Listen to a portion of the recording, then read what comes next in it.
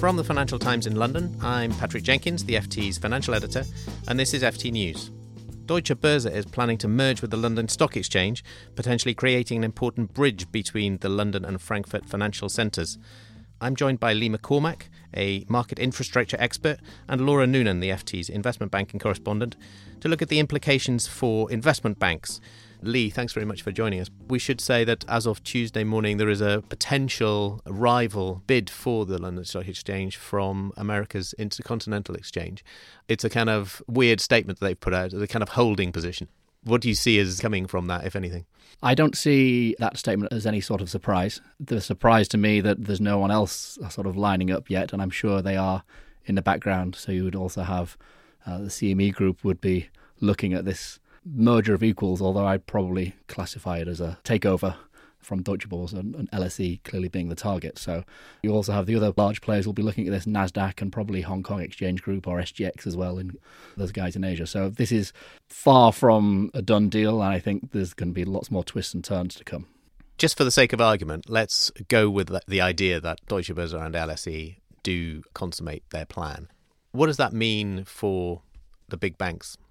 I think it depends on which department you're talking to. So maybe the retail or the cash equities kind of guys might see that there's potential for some efficiencies there and to drive down the cost of trading there. The other side of it, in the derivatives and the fixed income space, you might well see a little bit more reluctance around the deal and they'd like to see a little bit more information. Yes, there are capital efficiencies to be gained. Certainly in the statement that has been put out, they're talking about in derivatives cross-margining between, for example, the Eurex deep liquidity in their financial futures products versus the swap clear product that LCH have, which is obviously part of the LSE group. Yeah, maybe Laura can come in here because that's an increasingly important aspect, I suppose, of how investment banks run themselves. In the past, they might have had scant thought about the capital costs of those kinds of margin positions, but that's the all-important focus for most investment banks these days. It is a very important focus, but it isn't the only one. So yes, if you would have the merger go through, it would be more efficient probably from the cost of the capital perspective. But there's also the cost to trade. And if you had a big merged entity, it would have very significant pricing power.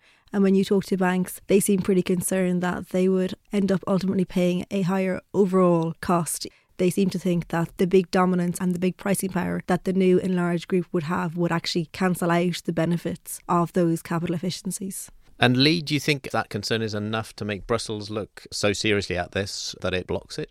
I'm not so sure that Brussels will necessarily block it on those grounds. If you look at the failed merger between Deutsche Börse and NYSE, it wasn't blocked per se, but there were remediations put in there, the consequences of the deal, such that it made it less financially attractive to the board and the shareholders.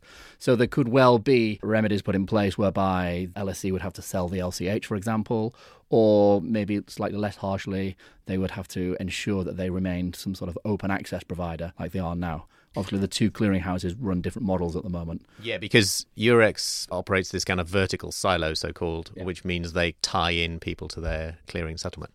Could that get undone?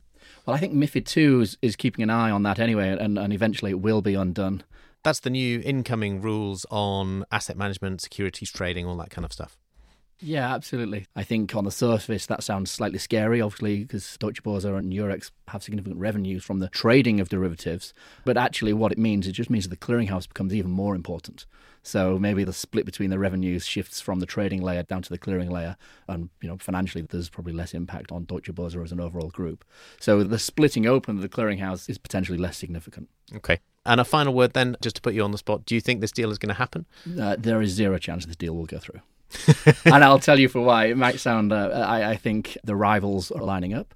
I think there are hundreds of investment bankers at the other investment banks who have not been put onto this deal, who are going around and calling their clients. And I think the smallest risk for this overall deal is the regulatory side of it. I think the commercials and other factors will make the deal change, at least. Well, as you say, there's one other aspect where the banks benefit. It's in that advisory capacity. There's lots of investment banking work going on, I think, here. So thanks very much for your thoughts on that. We'll keep our listeners posted. If you enjoyed this podcast, you might enjoy the FT's Banking Weekly. You can find this every Tuesday at ft.com/podcasts.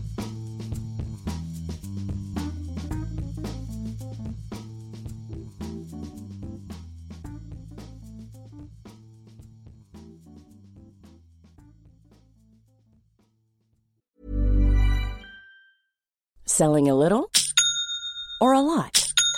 Shopify helps you do your thing however you cha-ching. Shopify is the global commerce platform that helps you sell at every stage of your business. From the launch your online shop stage to the first real-life store stage, all the way to the did we just hit a million orders stage. Shopify is there to help you grow. Shopify helps you turn browsers into buyers with the internet's best converting checkout. 36% better on average compared to other leading commerce platforms. Because businesses that grow, grow with Shopify. Get a $1 per month trial period at shopify.com/work. Shopify.com/work.